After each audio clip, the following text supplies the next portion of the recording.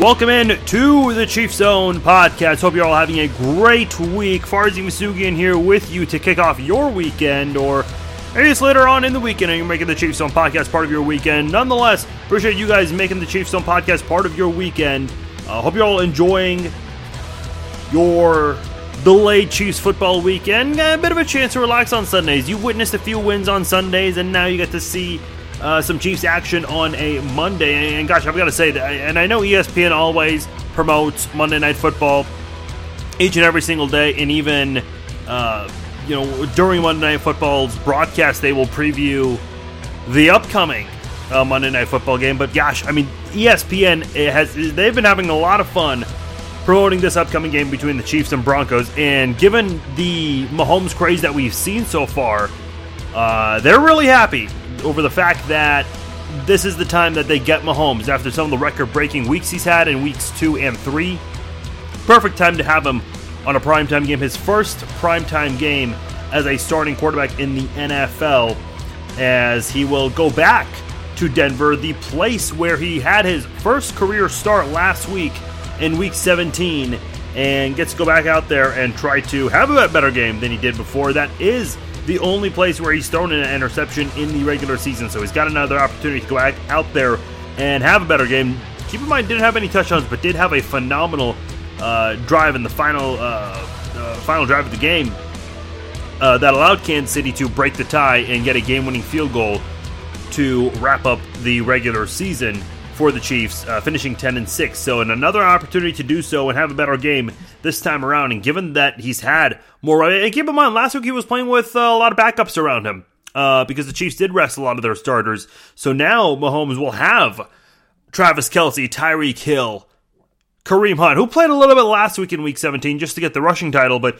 then you add in Sammy Watkins, and of course the Chiefs offensive line. They've been playing very well so far this year. So there are a lot of good things to look forward to this time around in the matchup. And boy, I think it's going to be a closer one than some people might anticipate. Because I think Denver, even though defensively they're off to a really bad start, there are some good things about that defense. And Denver could do some things that could make this game a little bit closer than maybe some of us might anticipate here. So we'll talk about that later on. Benjamin Albright of Mile High Sports, he will join us on the podcast later on. We're going to talk about the Mahomes craze. New MVP odds are out. Spoiler alert, it does include Patrick Mahomes, to no one's surprise. We'll look around some of the NFL's unbeaten teams, or just a couple of them, and see what are the odds of the Chiefs possibly being the only unbeaten team after week 4. Plus, as always, we will do our closing segment, some fun topics on this episode, so stay tuned for that. If you haven't done so, please subscribe to the podcast on iTunes, Google Play, and yes, I mentioned this earlier this month. I promise we do it before the end of the month. Finally got it all figured out on Spotify as well. So I know earlier this year we got the Google Play situation figured out. We're published on there, and also now on Spotify. So if you've been listening on iTunes for a long time and you wanted to, or if you just recently started on Google Play, but if you prefer Spotify as your choice to listen to podcasts, well, now you have that option as well. iTunes, Google Play, and Spotify. The Chiefs Zone podcast continues to grow because of you guys. It's been a tremendous season. It really has, in terms of the interaction on social media and with all the listeners that we've had during the podcast, during the season, in the early moments. So I really do appreciate everyone who has been listening, and it's because of you guys we're able to expand the way we have. So iTunes, Google Play, and Spotify, that is where we are at.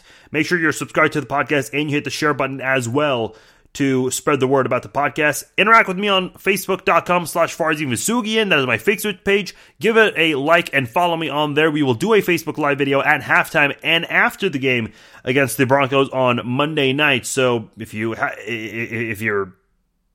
on the Facebook page, you've already interacted with me on there, and you've interacted during the live videos, well, just be around for halftime or after the game. You'll get a notification, and we can talk about the game at halftime and after the game.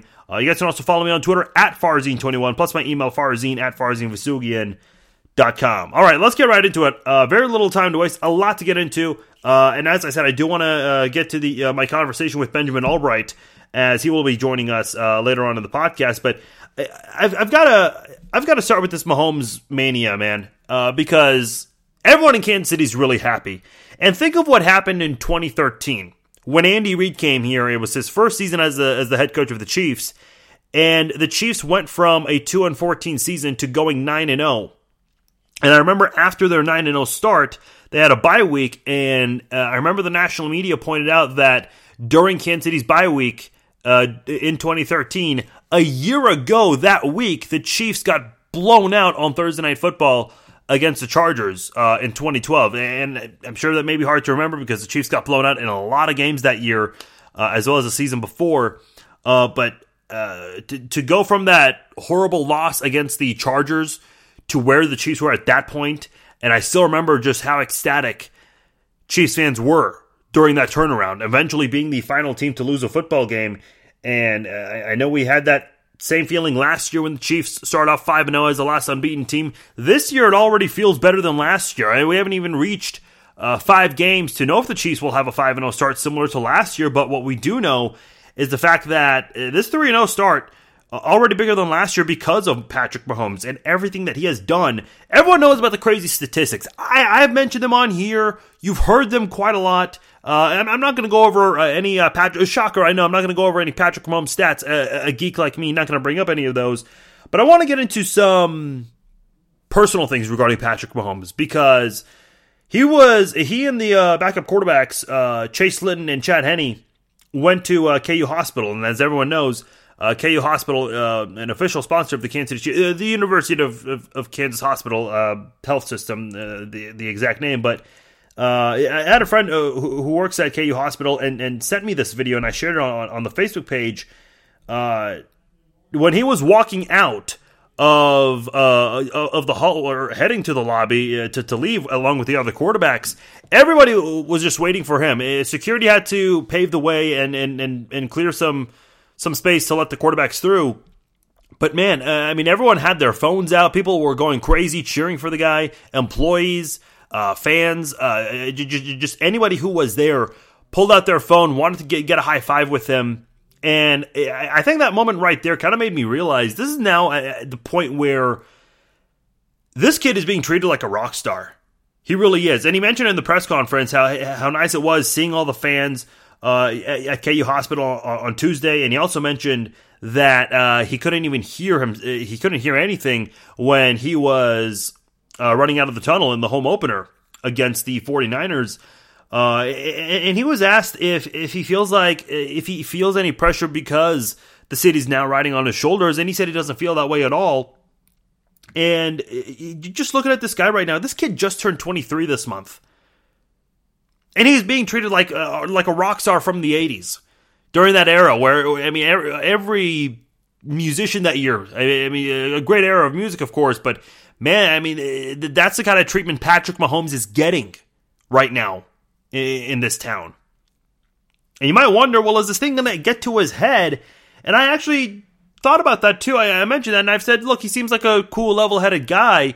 But there was really no way for me to say for sure if it would get to his head. But there was a report that came out this week from Bleacher Report from his agency, the Steinbergs, that mentioned that Mahomes is rejecting all endorsement offers until the offseason. Now, to clarify, I don't think anyone outside of Kansas City is able to see this, but if you live in the Kansas City area, and I don't know if this counts for Wichita, probably not, but if you live in Kansas City, Lawrence, St. Joseph, those areas, you have probably seen a commercial that he does with Community America Credit Union where he's throwing a football at Arrowhead Stadium. That is a team sponsor. So that's not one of those Adidas, Nike, Under Armour. It's not any of those kind of endorsements right there. It's a team sponsor.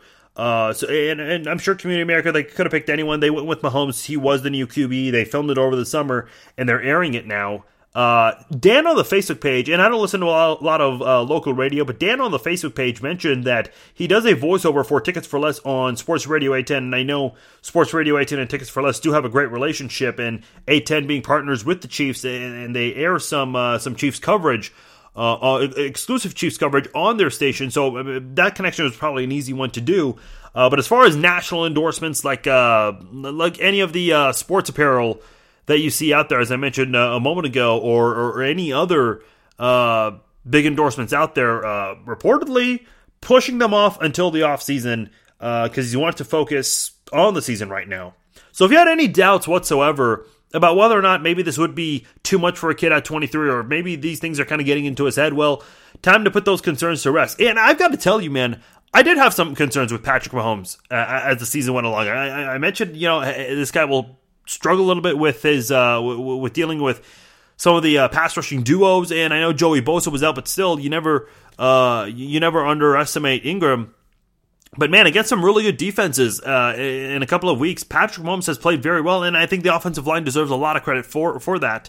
But this is, I mean, that's really put my concerns to ease. 13 touchdowns, no picks in 3 weeks. Obviously, a record, those 13 touchdowns, and as well as the 10 touchdowns he had the first 2 weeks, and no picks. I mean, that's just phenomenal. You cannot ask for much more. He's obviously doing things that have never been done before to start a season. And sure, I mean, this offseason, once Kansas City season is over, which is hopefully not until February, his agency, they are going to be very busy taking a lot of phone calls, answering a lot of emails from every single company out there. And I say that because given the start that he's had, and I mentioned Brett Favre's comments last week, Brett Favre mentioned that it took him a very long time to throw 6 touchdowns in one game. Patrick Mahomes did it a couple of weeks ago against the Steelers in his second year in the NFL. And knowing that this is just the start of his career, and if he stays in the league, stays healthy, and stays out of trouble, which I anticipate will be the case for him, he's going to have a successful career, and everyone's going to want to be a part of it. I mentioned the KU Hospital event where everyone just stood by waiting for him to walk by. Everyone just wanted to say that early on in their career, they saw him walk by in the hallway of KU Hospital, and they got a high five or they filmed him just passing by. And now these endorsements here, they want to be able to say that they've been with Patrick Mahomes since day one, whenever he starts accepting sponsorships, endorsements at least. Everyone wants to get on this Mahomes train right now. Everybody. Whether it's Under Armour, if it's Doritos, any company out there, if it's a soda company, everyone wants to get Patrick Mahomes on their side. Because it's going to be great business. That's the kind of player Patrick Mahomes will be. You see it a lot of guys like Rob Gronkowski does a lot of endorsements. You see him. And I wouldn't even rule out the possibility of the Madden cover for the video game. And by the way, for people who want to talk about a curse, it's always blown out of proportion. You see teams that even make the playoffs, and fans will still talk about a curse with the Madden cover. Fans are never going to get out of that. But I would not rule out the possibility of him being on the cover of Madden next year, given the success that he's had so far. Even so much so, and I mentioned everyone wants to have a hand in talking about Mahomes, or at least showing something that no one else will have. The Twitter account Little League Baseball, they released a video this week of him with an RBI in 2010, scoring in a run. Everyone's in on this. And obviously Patrick Mahomes, former baseball player, could have easily been in Major League Baseball. Thank God he chose the NFL instead and came to Kansas City. And it's gotten to the point where a lot of people feel like he could be the best player in the NFL. According to Bovada, a sports betting site, for those who are into sports betting, I'm sure you're familiar with it, or at least have heard of it, he now has the best odds to win the NFL MVP. 3-1 odds to win it all. Drew Brees, 11-2 odds. Aaron Rodgers, 6-1. Brady, 9-1. Jared Goff, 14-1. Now, I do have to say, this Mahomes craze, this Mahomes mania, whatever you want to call it, it is starting to get a little weird. Because I was at Costantino's, and I believe they have 2 locations in Kansas City, one in Stillwell and one in downtown Kansas City, very close to where the Sprint Center is, where Power Light, that area. They have an ice cream flavor called Mahomes Gelato. Patrick Mahomes is now an ice cream flavor. Think about that. Patrick Mahomes is now an ice cream flavor. Now, I don't know if that's allowed. I don't know if if you can use someone as an ice cream flavor, I'm not an expert in this field. I assume, some of the profits should go to Patrick Mahomes for that. But it's just red ice cream. I mean, that's all it is. I didn't have it. I was in line getting ready to pay for my food, and I noted, I saw like some small picture of Patrick Mahomes in the ice cream cartons. So I walked over to see what is that, and it was a Mahomes flavored ice cream. That's all it was. So it's getting to the point, like I mentioned earlier, everyone wants to have something with Mahomes for their business. Everyone just wants to, and you're starting to see a grocery store now in their ice cream section. They've got Mahomes flavored ice cream on there, of all things. And look, as a Chiefs fan, I'll say something I have not said yet about this Patrick Mahomes deal. Enjoy the moment, man, because we have suffered a lot in this town as football fans. We really have, and now you're starting to see things take a turn a bit. And for the time being, I mean, the Chiefs are the best team in the NFL. They've at least got the best quarterback in the NFL and the best offense, the highest scoring offense in the league. And everybody wants to be excited about this and look down the road, and that's totally fine. The excitement will do that to you, but enjoy the moment too, folks, because I guarantee a lot of NFL teams out there that are struggling right now with their quarterbacks, boy, are they looking at Kansas City's situation and saying, man, I cannot believe that 9 other teams passed up on him. One of them took a different quarterback, and here we are with the Kansas City Chiefs. They're the ones dominating defenses with Patrick Mahomes there. So you've got to feel very fortunate as a Chiefs fan, knowing that he filled your lap at number 10, trading up, of course, and it just feels really good to have him on board. We'll talk to Benjamin Albright a little bit and kind of get his perspective on Patrick Mahomes. And by the way, Albright, sure, he talks Denver sports, but this guy's a great follow, by the way, for NFL. Make sure you follow him, Albright NFL on Twitter. I'll mention it again later on, but definitely worth a follow. He'll be joining us in just a moment. But before we get him on, I want to talk some NFL news going outside, and more specifically relating to Kansas City and the fact that the Chiefs are one of 3 unbeaten teams in the NFL. The Pittsburgh Steelers handed the Tampa Bay Buccaneers their first loss of the season, and coincidentally, Jameis Winston available for Tampa Bay now that his suspension is over with. And by the way, Big Ben won AFC Offensive Player of the Week. Shockingly, not Patrick Mahomes. For the first time this year, Mahomes does not win AFC Player of the Week honors, but hey, can't win them all every week. Not able to do it every single week, but still played a hell of a game against the 49ers, more so in the first half, but can't go wrong giving that honor to Big Ben as well. By now, you'll know the result between the Rams and the Vikings. The Rams currently unbeaten, the only unbeaten team in the NFC after Tampa Bay lost. Without a key play, Marcus Peters playing through his injury, surprising enough. But by now, by the time this podcast is out, you'll know if the Rams are still unbeaten or not. The other unbeaten team out there, the Miami Dolphins, visiting the New England Patriots, which I'll get into a little bit later on. But by the way, the Patriots have a 3-game homestand. I know that's a baseball term, and you don't usually say that in the NFL, but they've got 3 straight home games. Playing Miami this Sunday, Indianapolis next Thursday, for Thursday Night Football, and then Kansas City on Sunday Night Football in Week 6, which should be a very exciting one. Obviously, we'll break that down as we get closer to that. And Kansas City's got some tough teams coming up. The Patriots, of course, I just mentioned. The Jacksonville Jaguars, I haven't really talked about them much, and their defense, and the Rams, one of the unbeaten teams right now, and unless by the time this is out, they fell to the Vikings. This is a schedule that I think the Chiefs will embrace now at this point, especially fans. You've seen what the Chiefs have been capable of doing. This is going to be a big test for them against a very good defense. There are a lot of holes on this defense, but also a lot of big strengths that we'll touch on later on as we break things down.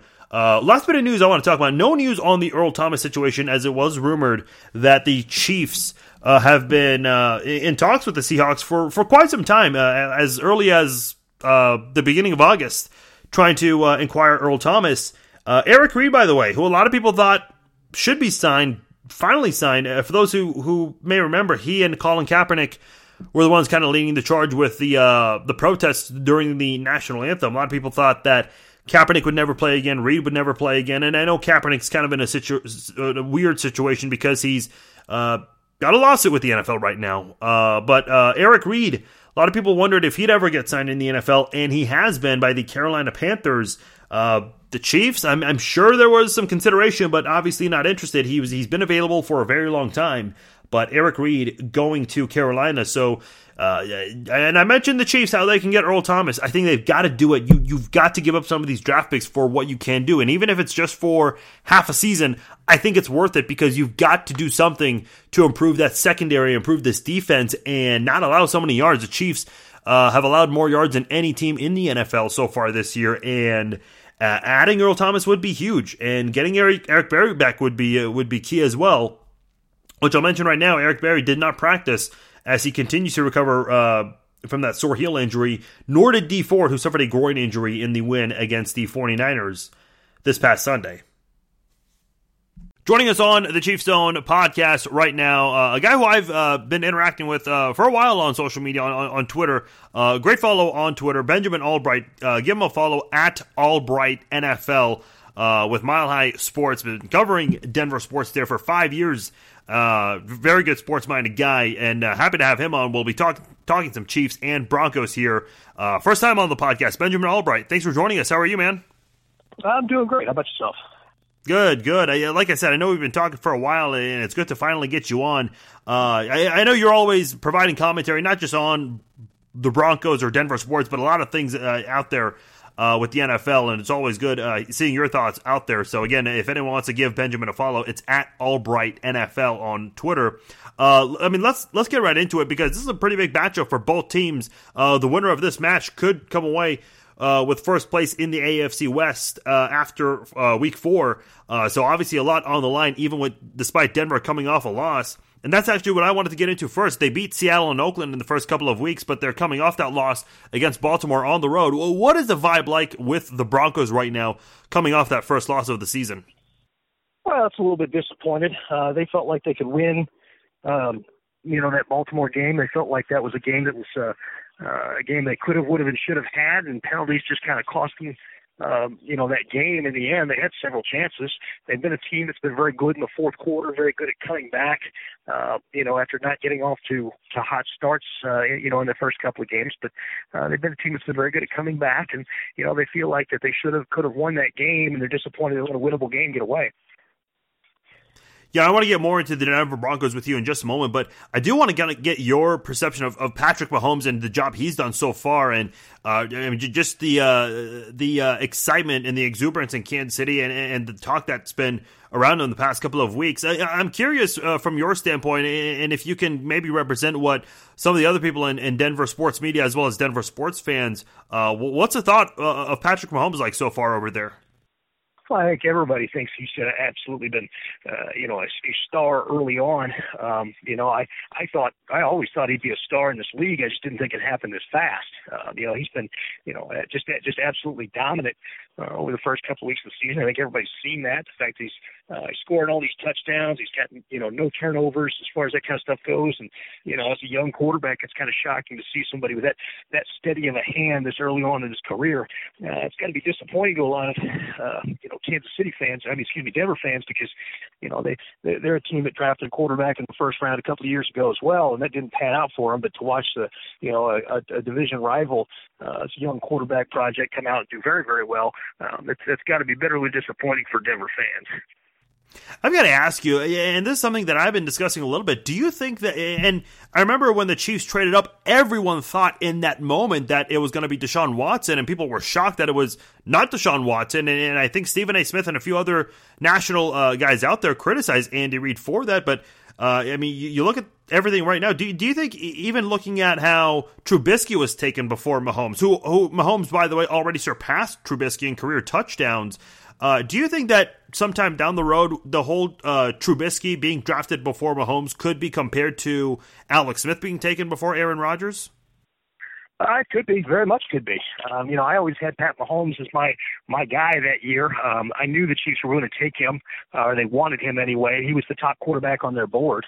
I could tell you that they were very heavily invested in Pat Mahomes. It had nothing to do with Trubisky, for Kansas City. There were several teams that were very interested in Pat Mahomes. I can tell you that if the Chiefs had not traded up for him, the Browns were going to take him at 12. That's why they traded up, because they knew the Browns were very interested in him. So, there was a lot of interest in Pat Mahomes around the league. That particular quarterback class was kind of split. Even though the Texans ended up taking Deshaun Watson, he was the number 3 quarterback on their board. So.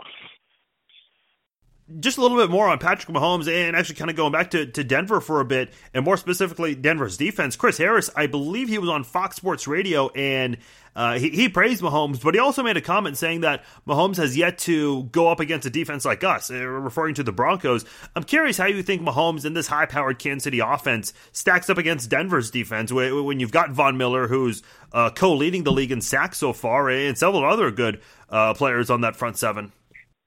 Well, there are good players on this team, but unfortunately, it's a team that's really damaged and dinged up in the secondary, and you're struggling right now. Pac-Man Jones, Tremaine Brock both have injuries.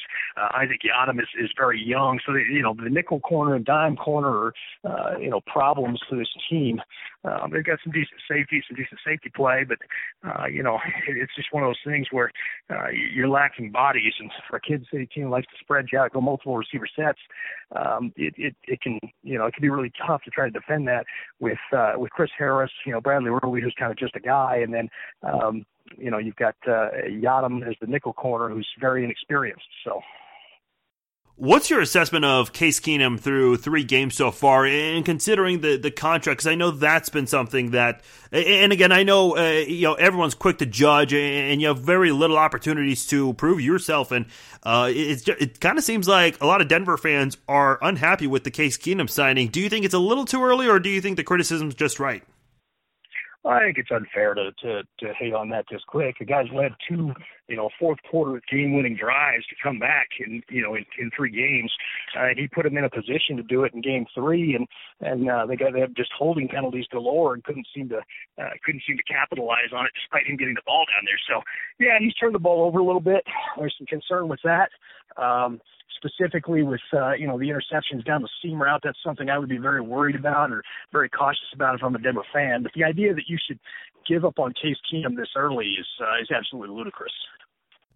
What about the offensive guys like Emmanuel Sanders, Demaryius Thomas? Those are guys who've been in Denver for a while and have worked with a lot of different kinds of quarterbacks. Are you seeing them keep patient and even going as far as maybe trying their best to work with Case Keenum and trying to help him out for as long as they can, given their experience here, or rather there in Denver for you guys? Well, absolutely. I mean, Case Keenum is the best quarterback the Broncos have had since Peyton Manning was healthy. So it's, the idea that they're in any way down on him would be incorrect. They're very high on Case. They're trying their best, and they want to win games. Emmanuel Sanders has a great connection with Case so far. So, they're doing their best. I'm curious, in the short amount of years that Vance Joseph has been in Denver, what's your takeaway on the job that he's done with the Broncos? It's been some hit and some miss. He's kind of a player's coach. He motivates pretty well, but the problem is tactically, I don't think he's up to par. He's been a guy that struggled with in-game decision making, way too aggressive, taking timeouts at the end of the half, and ultimately costing his team points. It's hit or miss with him. Couple of questions left with Benjamin Albright of Mile High Sports joining us here on the Chiefs Zone podcast. Benjamin, I'm curious to know, what are the keys to this game for both teams, and what do you think would be the biggest difference maker? Well, I think the key for Denver is going to be trying to make sure they get to the quarterback quickly. Don't allow them to get set up, and don't allow them to get those bunch, rub route pick plays off that that Reed loves. Stymie the young decision maker, force the young quarterback to second guess himself on things, and make sure you've got good coverage as far as that goes. You're going to have to get after the quarterback, play tight coverage, and then you'll need to score points on offense. No penalties, no holding penalties from the tackles, which has had a problem with that dating back to last year. What's your score prediction on this game? Oh, I think Kansas City blows them out. I think it's going to be a 38-24 game. Are you the only one that thinks that, or are there a lot of people in Denver media that think that as well? I couldn't tell you. I think most people are. I think Denver media is trying to be cautiously optimistic about the game. I'm not. I look at this and I see a Kansas City team that, unless it shoots itself in the foot, is going to run them out of the stadium. Very interesting stuff. Benjamin Albright, follow him on Twitter at AlbrightNFL. Benjamin, like I said, we've been in touch for a while. We've interacted for quite some time, and this is the first time we've had a chance to talk on the phone. So great to finally have you on the podcast, and hopefully we can connect down the road again. Absolutely. Anytime. All right. Thanks, Benjamin. Take care. Bye. Off he goes. That's Benjamin Albright here on the Chiefs Zone podcast. A big thanks to him for joining us, giving us a few minutes of his time. And you got his prediction there, a one-sided game predicted from him with Kansas City winning. I'll give you guys my prediction in just a moment, but let's get more detail in this breakdown here. Let's start with Denver's offense. They're very good on the ground, third in rushing this season as a team, 11th in total offense, 16th right in the middle in throwing the football. Not doing too well when it comes to scoring, about 20.3 points per game. Kansas City, meanwhile, number one in that category, 39.3 points per game. So nearly a 20-point difference, a 19-point difference exactly in that area. So you know that's going to be a big difference maker in this football game. And how does Kansas City try to bring that points per game average down a little bit? Well, you look at Case Keenum, hasn't had the greatest start to the season, as we just mentioned with Benjamin Albright. 3 touchdowns, 5 picks on the season, 743 yards thrown this year, which is 17th most in the league. He's been sacked 5 times. If you want to look at his touchdowns, his 3 touchdowns I mentioned, all of them came in week 1 against Seattle in the 27-24 win. Also had 3 picks in that game as well. And kind of an interesting note, I mentioned the 5 picks and the 5 sacks. He's been sacked and he's thrown an interception in every game this season. Kansas City has not had an interception since week 1. They're bound to get one this week, considering the rate that the Broncos are going with Case Keenum. As I mentioned, throwing an interception in every game so far this season. But one of the big spots on the offensive side of the football, Philip Lindsay. And I'll get into the punch that he threw later on. But as far as on the field, he's 9th in rushing with 198 yards so far in the 3 games. No touchdowns. Coming off a very, very quiet game. Ran the ball just 4 times in the loss against the Ravens for just 20 yards. So not a lot on the ground for Lindsay. As far as some of the receivers, I mentioned Emmanuel Sanders and Demaryius Thomas. Sanders, 19 catches for 269 yards, leads the team in both categories. Thomas has 16 for 144. Each of them have a touchdown on the season. The only other player with a receiving touchdown on the season is Lindsay. I mentioned the running back. Not very active, though, in the receiving game. The one time where he was open in the end zone, they've thrown it to him. Hasn't caught a lot of passes, similar to what you'll see under Andy Reid's offense. Courtland Sutton, outside of Sanders and Thomas, one of their main wide receivers, 5 catches for 91 yards, highest average on the team outside of Tim Patrick's 1 catch. But Courtland Sutton, one of the guys that they maybe want to get the ball to, considering his high average. Tight end Jake Butt has 8 catches for 85 yards. And you look at Denver's offensive line, pretty good offensive line. I think the running game is a big reason for that. You look at the right side of their offensive line, starting with the center, Matt Paredes, guard Connor McGovern, and tackle Jared Vildier, they're a strong right side on that Broncos offensive line. Paredes, the 3rd best center, according to Pro Football Focus, and McGovern, the 3rd best guard, also from PFF. So you've got some good offensive linemen on that interior side, more so on the right side for that Denver offensive line. So that's something that the Chiefs are going to have a tough time going up against with that defense on the pass rush. It hasn't been consistent so far this year. We saw some good things from Houston and Ford in the game this past week, but going on the road on primetime football in a stadium that's always got its fans coming out, especially for these divisional games, you know that this front seven needs to bring its A game. Definitely has to. Against a good Broncos offensive line on the road. Again, as I mentioned, primetime football. Switching over to the other side of the football on the defense, 14th in total defense, 22nd against the pass, 4th against the run. And as far as points allowed, 23.3 points per game. That's 23rd in the NFL. Adam Jones, yes, the same Adam Pac-Man Jones, 12th year in the league. He's got a pick for the Broncos this season, one of 2 He's questionable, by the way, for Monday's game. Got a hamstring injury, did not play last week in the loss. Cornerback Chris Harris, still good, has taken a bit of a step back. Bradley Roby, who was drafted by the Broncos in 2013, he's been pretty bad this year. Safeties Justin Simmons, Darius Stewart, they've been pretty bad as well. This is a weak secondary that Denver employs.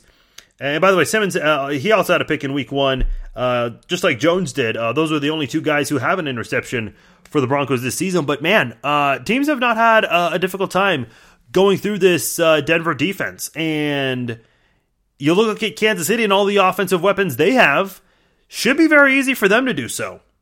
You would think, but let's not forget about their front seven. Von Miller, arguably one of the best outside linebackers that we've seen the past few years. He's got 4 sacks to start off the season. I mentioned earlier, co-leads the league in that category.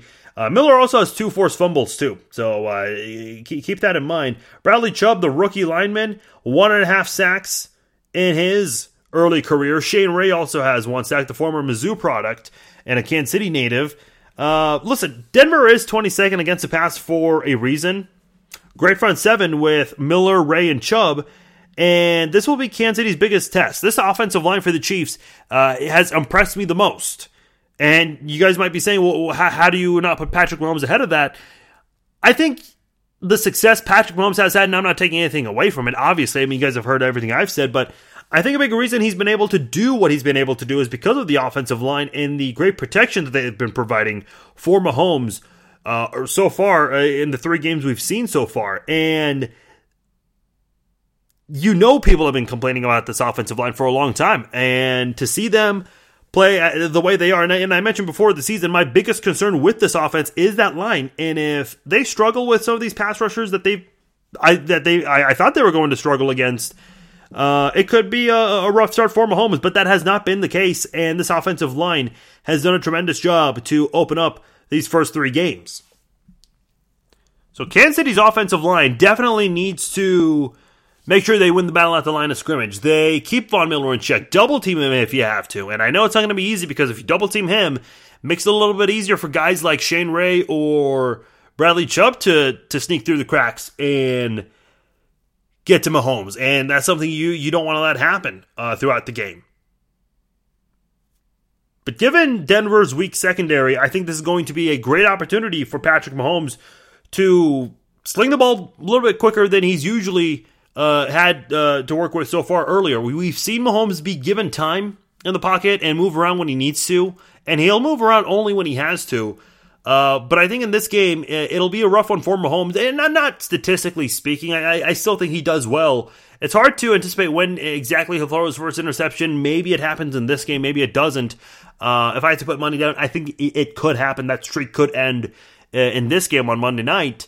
Proving that he is human after all, but still I think he has a good game out there. I think given Denver's front seven and that weak secondary, I think Mahomes is going to have to do a lot of quick passes. I'm sure the Chiefs have practiced that a lot this week, knowing that Denver's going to bring the heat and try to pressure Mahomes, which is something that not a lot of teams have really been able to do to him so far this year. So Denver's hoping to be the first team that does that, and if Kansas City's offensive line can just keep Miller and company in check, Mahomes just has to figure out, what's the best read and what's the best pass to make against that weak secondary. You've got Kelsey, you've got Hill, you've got Watkins, and you even got Conley, who's got 2 touchdowns on the season. DeAnthony Thomas and Demarcus Robinson have been contributing, as has Demetrius Harris a little bit. And maybe there's a game where the running backs maybe shine a little bit more. We saw last week just how active Spencer Ware was in that game, as well as Williams, So the Chiefs have that ability to really use anybody in the passing game, and I think this is going to be a very pass-heavy offense this week, given the fact that Denver is 4th against the run. And look, maybe this is going to be one of those games where the Chiefs try to surprise the Broncos when they least expected it and let Kareem Hunt go off for a big game. He's overdue for a good football game. We haven't seen him go off in a while, obviously. That was the biggest story last year.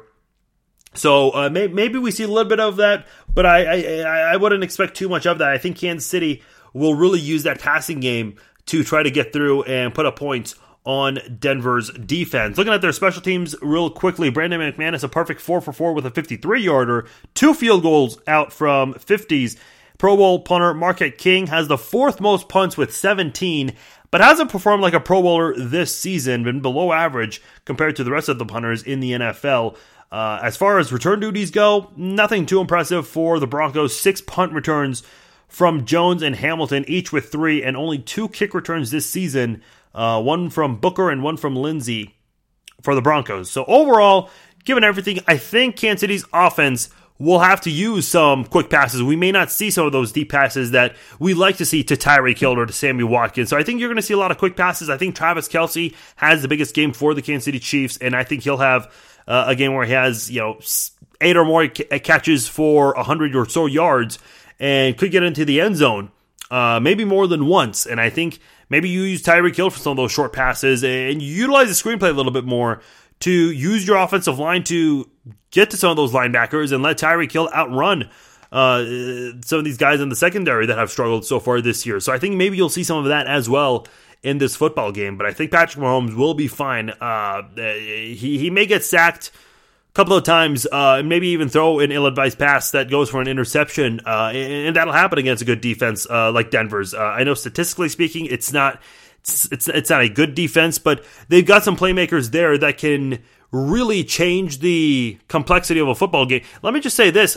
I think this defense kind of reminds me of Kansas City in 2007 when they had Jared Allen and Tamba Hali, but not a lot of playmakers in the rest of the defense. They made guys like Ty Law and Patrick Surtain, guys who had great careers before they came to Kansas City, look average when they were actually really bad during their time with the Chiefs. Sammy Knight as well, I'll throw his name out there. So this is a defense, a Broncos defense that reminds me a lot of Kansas City's in 2007, where if Jared Allen does have a monster game, that could be a difference maker. And if Von Miller has something similar like that, maybe the Broncos can make this a closer game and maybe even pull off the upset if they want to. Offensively, gosh, they have to go run heavy. If they throw the ball 30 times with Case Keenum, they're either crazy or they're playing from behind.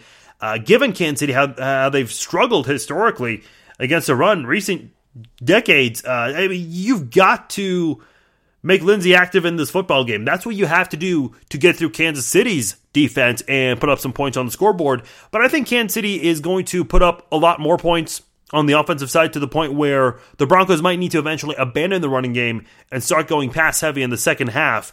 I've got Kansas City winning this one 28-10 on the road on Monday Night Football and remaining unbeaten. We'll see if any other teams remain unbeaten. We'll actually talk about one of them in just a moment, but I've got my score right there, 28-10. Let me know your thoughts. Facebook.com/FarzineVasugian, Twitter.com/Farzine21, and my email, farzine@farzinevasugian.com. And a reminder, we will do a Facebook Live video at halftime and after the game, so make sure you like the page and log on Facebook at halftime and after the game. You'll get a notification and join me for the Facebook Live videos. Time to wrap up the show. Let's go around the NFL.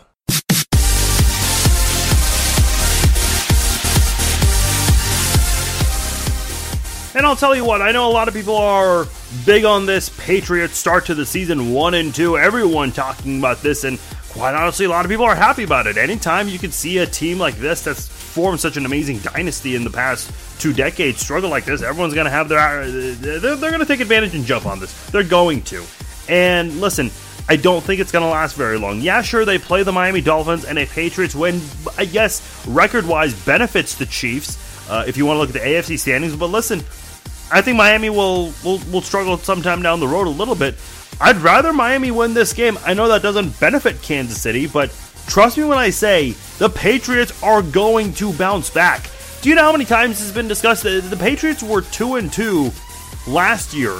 Obviously, one of those losses came against Kansas City, and everyone thought that it was over for the Patriots. Look at 2014. Coincidentally, and also a commonality from that rough start in 2014, also a blowout loss to Kansas City that led to people wondering what's going to happen to this dynasty, if it's over with Tom Brady or not.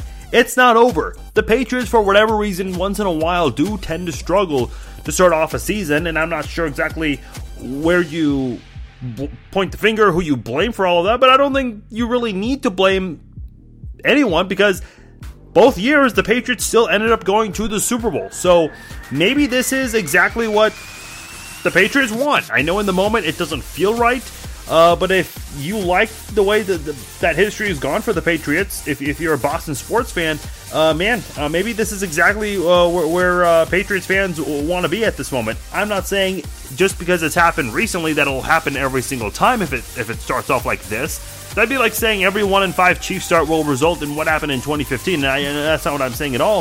I think at the end of the day, we've got to remember, this is still a football team coached by Bill Belichick and Tom Brady. These two guys, as long as they are in New England, this team should never be counted out, and nor should they ever be underestimated. I do see the Patriots bouncing back. I still see them winning the AFC East, but it is fun to recognize the fact that the Cleveland Browns, for the time being through 3 weeks, have a better record than the New England Patriots.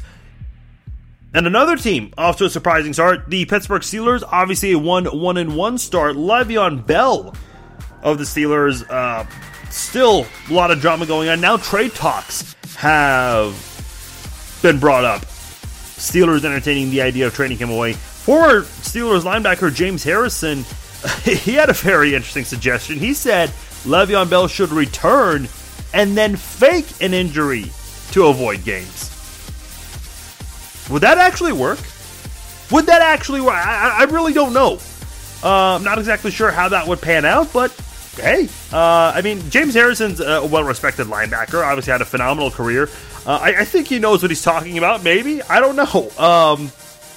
But James Harrison threw that suggestion out there. Listen, it's a very yucky situation in Pittsburgh. It really is. They really needed that win last week on primetime football. Roethlisberger, of course, winning AFC Offensive Player of the Week, and they did it against an undefeated team on the road on primetime.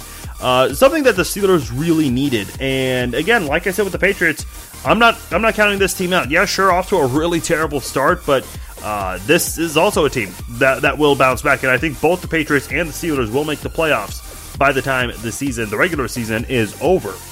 Final subject on this segment, Clay Matthews surpassed his career for roughing the passer penalties, or at least has surpassed the halfway mark compared to his career. He's had 4 in his career.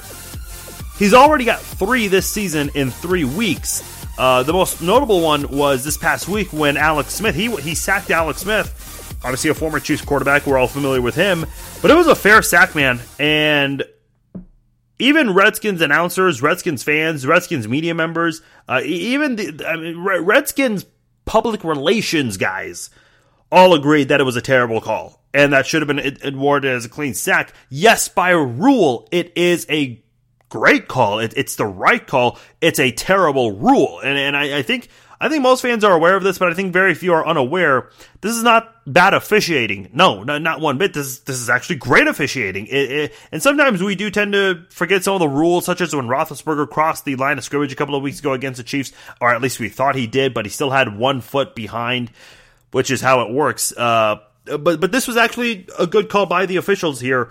It's just a really horrible rule. And I mean, there are comedic videos online about people playing flag football in the backyard and how they sack a quarterback. They pick them up and they gently lay them down. That's essentially what it's coming down to. Breeland Speaks, the rookie for the Chiefs out of Ole Miss, he had a sack on Chase Daniel in the preseason game in Week 3 and was penalized for it. That was one of the notable penalties from the preseason, a controversial one. And I'm not sure exactly what the solution is here, because the league stands by what they've done with the rule change, and I don't know if they're gonna change their minds anytime soon. Lots of even Redskins players after the game said that it was a clean sack for Clay Matthews, or at least that's how it should have been. Again, by rule, it was the right call, but that's a horrible rule. I'm not exactly sure what the league is trying to do. Clay Matthews has been on the receiving end of these penalty flags, and unfairly too. I mean, now these defensive players, the way that they have been taught to play football in Little League, Pop Warner, high school, college, and now it's completely different in the NFL. And look, even in college, they've really been strict on this, and I'm starting to wonder, is it is it just complete crap to play defense now? Because these defensive players, they have to allow opportunities for guys to be able to protect themselves or be able to be a runner, and then you can hit the ball carrier. It's really giving offenses almost all of the advantages in the world. And listen, a defensive penalty is so crucial. I mean, it's an automatic first down, even if it's just 5 yards, 10 yards, 15 yards. It is just frustrating for defensive guys, and that really does change the complexity of the football game with those defensive penalties and with these new rules. Because whenever players want to adjust their bodies and make sure they're not going to be called for roughing the passer, well, guess what? A mobile quarterback like Alex Smith will find a way to dodge that and get through. Patrick Mahomes, same thing.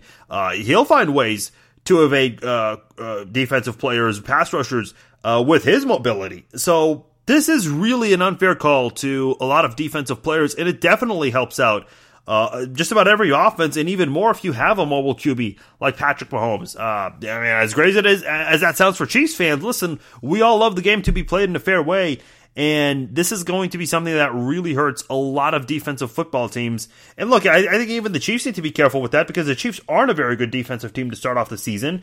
The last thing you want are these controversial penalties that would hurt your defense even more. So I don't know where the NFL goes from here, but they have to 100% look at this. I think you can still be strict on these hard hits, helmet-to-helmet hits, these kinds of things. You can still be strict on that and not lose the integrity of this game from a defensive standpoint. There are ways around this, and it's the NFL's job, the people who run the league, to figure out how to do it.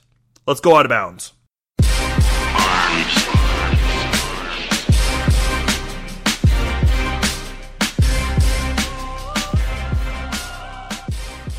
I get a lot of these athletes in college or younger. These are guys who have not yet developed full maturity. They're young adults. They're kids. They're still growing and learning here. And a lot of times their feelings can be hurt, such as Clemson quarterback Kelly Bryant, who said he's going to transfer out of Clemson after being demoted, calling it a, quote, slap in the face. Now listen, I can understand his frustration, but look, you have to realize, why were you demoted? Why are you being dropped in the depth chart? Is it possible that head coaches in sports make bad moves? Yes, absolutely. Happens all the time. And they suffer the consequences for it with their job at some point. But look at the situation in Alabama with, and I hope I pronounce his name correctly, Tua Tagovailoa, I believe is how you say it. That's a guy who replaced Jalen Hurts in that championship game last year against Georgia and led Alabama to victory in that game. And a lot of people were talking about, oh man, well, I'm feeling for Jalen Hurts. I'm not. Tua went out there, did a much better job, and Alabama needed to do that in order to win the game. And Clemson, a team that's been in the national championship recently with Deshaun Watson, they're doing similar things, and they want to make sure that they can still be one of the top football programs out there. And they feel like with that quarterback switch, demoting Kelly Bryant, that's the right move for them. Now, is that going to be the right move from a national standpoint? I don't know. And I'll be honest, I don't follow enough college football to really comment on this to the full extent, but I will say this, like I said in the beginning, you've got to understand why a switch is made in the depth chart. A lot of times these coaches, sure, there are some bad ones, but a majority of them really know what they're doing when they pick a new starter or demote someone to be a backup or put them even lower on the depth chart. They know what they're doing, and I think at the end of the day, you've got to look at yourself in the mirror and understand what were your weaknesses and what can you do. You have every right to want to transfer out, but you've got to understand why that's the case and what can you do to overcome that, whether you want to stay there and get your job back or if you want to go succeed elsewhere. These players have the right to that. Just got to make sure they understand why those things happen, because all of these really do happen for a reason. Speaking of things happening for a reason, Fortnite has led to a lot of divorces, and at least 200 couples have filed for a divorce since the start of this calendar year in the UK. Okay, now I said at the beginning of the week I was going to play Fortnite, or at least try to find Fortnite out there. I was going to see if you could rent a digital version of it, but I can't. I've seen videos, but it's just not the same as trying them. I don't understand the hype around this Fortnite game. I really don't. A couple of you guys tweeted me about this. I still don't get this game. I want to play it just so I can at least get an understanding of it. But man, I'm really shocked at just how much this game has overtook a lot of people's attention, because there have been videos out there of people not paying attention to their wives or their girlfriends, and they're watching the TV. I think I saw one, and I think this one was staged, but this wife films her husband every time she plays Fortnite, and plugs the TV off or glues the PlayStation 4 controller to a lunch tray and not letting him play it comfortably. I mean, you're starting to see things like this. And again, I think that's more comic relief than reality, but it doesn't take away from the fact that a lot of couples probably feel that way. I mean, look, video games are meant to be fun. They really, I play a couple games. I don't play a whole lot. Generally, I only have time during the weekends, but man, I mean, there are a lot of people who maybe play video games a bit more than they should, and given that video games are more and more popular, especially with the graphics and the online technology, you're starting to see kids be addicted more and more, and it's affecting their performance in school, their social life. Maybe they play less sports because of that, and that's something that parents need to be careful with. That way they don't end up, hurting their social life down the road. I mean, I don't know. I'm not a video game expert. I'm not a sociology expert. I'm really not, but I don't think it takes an expert to realize that excessive video gaming does lead to bad things socially, unless you don't care to have a social life. Great. But if you want to avoid that, you've got to have some limitations. I think a lot of kids were taught that from their parents, even though they may have hated that, such as me as a kid, but you learn later on there's a reason for that. Final thing I want to talk about here, this luggage tosser in Manchester's airport. Second time we've mentioned the UK on this segment. Very carelessly doing so. He's actually tossing them aggressively into the cart to the point where they actually fall off from the backside. He doesn't realize this because he's got those noise canceling headphones, as a lot of these airport employees do when they work outside the plane. Then eventually, after a few luggages, he realizes that there aren't any luggages on the cart and they're all falling off from the back. And I see this with airport employees when they take luggages and how aggressive they toss them around. Not as aggressive as this guy, but look, and I understand what a lot of people are saying. Well, they're pretty heavy. Why don't you go do it? I think they get paid well enough to at least do that. And I don't know exactly what the hourly rate is for that kind of job, but it does say in the job description, hey, you've got to make sure you can lift luggages at this weight, or up to this weight. So surely they know that in the job description, and you never know what people are carrying. I mean, anytime I take my iPad or my laptop, I always carry that with me, like put it in my backpack and take it on the plane. I know some people will leave some valuable electronics or some fragile items in their luggage, and I just think that's a bad call, because you never know who could be handling your luggage and just how it moves around sometimes. It's always better to keep that stuff on you, but look, I think at the end of the day, you've got to, if this luggage tosser is not fired, I don't know how anyone like that could lose their job, because you are carelessly, aggressively throwing people's luggage. I mean, that's what they have in their life for the next few days or however long they're traveling, and you're being careless about it. And you've got to show more care about other people's property. So if this guy doesn't get fired, I don't know what could lead this guy to losing his job, or anyone that does anything similar for a living. Final segment of the show. Let's throw some penalty flags.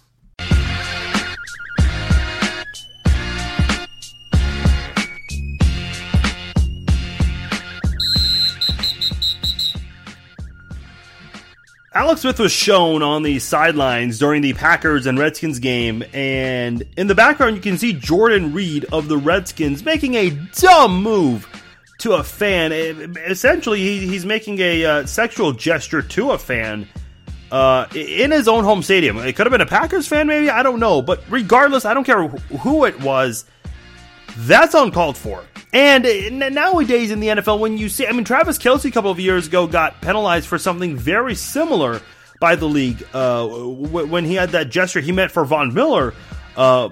But now that this stuff, you see more and more. Cameras are everywhere, man. It's pretty crazy. Like, you think there are 53 players on both sides and a lot of coaches on both sides, and that camera shots could be anywhere. Look, a camera's not on every player, but it almost feels like it. It really does. Terrible move by Jordan Reed, and you have to realize, look, you're at a public field. There are hundreds of cameras out there, whether it's still photographers or videographers, or even the live broadcasters with the camera operators there. There are lots of cameras and just lots of ways you could be caught there. And don't forget, people who take pictures from the stands or videos from the stands. And nowadays, everything gets caught. So to make a gesture like that out in the public like that, just a horrible move. It's silly, just unprofessional, and immature, too, at the end of the day. Dumb move by Jordan Reed. Here's another dumb move. It comes from Broncos running back Phillip Lindsay, who threw a punch at a Ravens defender and was ejected for this in doing so. So what happened was Case Keenum was sacked, and he fumbles a football. And obviously when there's a fumble, there's obviously going to be a big dog pile. So every single Broncos and Ravens player, just about, they were on top of this football trying to get it, and you know that still when this is happening, when it has yet to be determined who has the football, other players are going to jump in this pile to try to get the football. Well, Case Keenum is just sitting there right next to the pile when a Ravens player accidentally bumped into him because he's trying to get the football, and Phillip Lindsay throws a punch at this Ravens player, and that's what caused the ruckus and the flags to be thrown, and obviously his ejection too from that. Look, blame your quarterback. Why is he sitting, doing nothing, looking away from his back is completely to the pile where the fumble is. You're just sitting there. Either try to get the football or get the hell out of the way. If you're that sensitive and you don't want to get injured as a quarterback of your team, fine. Just, if someone bumps into you, you can't be upset about it. Similar to what people were saying with Jimmy Garoppolo running into Steven Nelson. So, you can't blame Nelson for that. I was kind of nervous maybe that the league would, but I don't know. Everyone has their own thoughts sometimes, but there was no reason for Case Keenum to just sit there right next to the pile, unless he was completely oblivious, which I find very difficult to do, that there was a pile next to you when you don't even have the football in your hand. You know you fumbled and people are going to be fighting for it, so either fight with your team or move out of the way, man, because if you don't, someone's going to bump into you, and it is not their fault if you get hurt for that. I actually have a bigger issue with this. This is an even dumber move. This comes from the Buffalo Bills social media team. Could be an intern, could be the social media coordinator. Every sports franchise, a lot of businesses, they either hire an intern for the social media or they do designate someone as the social media operator. But nonetheless, someone from the Buffalo Bills social media team, they took a screenshot of predictions from ESPN that were unanimously picking against the Buffalo Bills. Obviously, the Bills won and they defeated the Vikings. And the Bills basically tried to rub it in and say, basically trying to call the ESPN pundits dumb. Man, how dare those ESPN pundits pick against the Bills after two horrendous games to start the season? How dare ESPN do that? People get so uptight about predictions, and I think it's really ridiculous. I don't get why fans do this. I really don't. It's just a prediction. Try picking all the games in a single week and see if you're going to be correct, or go 16 of 16, or however many games take place now that we have bye weeks coming into play. You're not going to. I've been picking games every week, and I don't go perfect. It's so difficult to do. People don't realize that. You think you know everything. You think you know how the games are going to go until you see it, how it all unfolds on the gridiron. And then you have fools from the Buffalo Bills social media team bragging about it. You know what? I think the Bills, I should take away the flag. I think the Bills need to brag as much as they can, because quite honestly, I don't think they're going to have a lot of wins this season. So, hey, enjoy this while you can, because you're not going to have very many of them this season. And by the way, while we're on the topic of the Bills, they did make that quarterback switch, bringing in their rookie. And you're starting to see it more and more. Baker Mayfield now the starting quarterback for the Cleveland Browns. You're seeing the Arizona Cardinals make their switch as well. Sam Darnold's been playing for the Jets for a while now. You're starting to see that, and rightfully so. A lot of these teams traded up to get their quarterbacks. You look at the Bears, the Chiefs, and the Texans last year. They traded up. And I know the Chiefs situation a little bit different because they had a Pro Bowl QB, and maybe Patrick Mahomes sitting for a year ended up benefiting him. I don't know exactly the science or the details as to why he's playing so great and how much sitting for 1 year had a hand in that, but that's just the way it ended up going. But nonetheless, all of these teams traded up for their quarterbacks, so it makes sense that Kansas City eventually traded away their Pro Bowl QB to get their young QB up and running and playing for them. So it all makes sense that you see now all of these other teams that have rookie quarterbacks starting to use them because they all traded up to get them in the top 10, and you got to start seeing them on the field, and you're starting to see it pay off, like a team in the Browns, the comeback they had with Baker Mayfield. You look at the Jets and a couple of the wins that they've had, or the one win they had against the Lions. So you got to start doing that, especially if you invest so much in these QBs. And this has the potential to be a really good draft class. You look at Mahomes, and if Mariota bounces back, and if Winston can stay out of trouble, some of the young QBs taken in recent years, these guys could be the staple QBs for quite some time. But none of them obviously been able to accomplish what Mahomes has been able to do in the first couple of weeks to start the NFL season. So very good to see that a lot of these rookie QBs or young quarterbacks now, if you include Mahomes, that they're out there and playing a lot more for the teams that traded up to get their quarterbacks. That'll do it for this edition of the Chiefs Zone podcast. Big thanks to all of you guys for taking the time to download and listen to the podcast. Big thanks to Benjamin Albright of Mile High Sports for joining us here on the Chiefs Zone podcast, giving us his analysis for the Monday Night Football game and his prediction for the matchup to wrap up Week 4. If you guys haven't done so yet, interact with me on Facebook and Twitter, facebook.com/FarziMasugian. That is my Facebook page. Give it a like. Follow me on Facebook. We will do a Facebook Live at halftime and after the game on Monday Night Football. So be sure you do hit the like button on Facebook. You guys can also follow me on Twitter at Farzine21. That's the tweet machine. Follow me on there. Email me, farzine@FarziMasugian.com. Also, if you haven't done so, subscribe to the podcast on iTunes and Google Play, as well as hitting that share button. Helps the podcast out greatly. Appreciate all of you guys with all the downloads and interactions so far in the 2018 season. Been tremendous, and definitely have enjoyed every moment of it. And it's easier to enjoy when the team is succeeding like this. So all the talk has been a lot of fun, and hopefully the Chiefs continue that this weekend in Denver. We will have the recap podcast out Tuesday, so be on the lookout for that a day later, and then we will have the preview podcast against the Jaguars up and running on Thursday. So going to be a quick turnaround that week. So a couple of episodes coming out within a short amount of time. So be on the lookout for that. Once again, big thanks to all of you guys for downloading and listening to the podcast. Enjoy your week and enjoy the Chiefs game. Talk to you guys on Tuesday.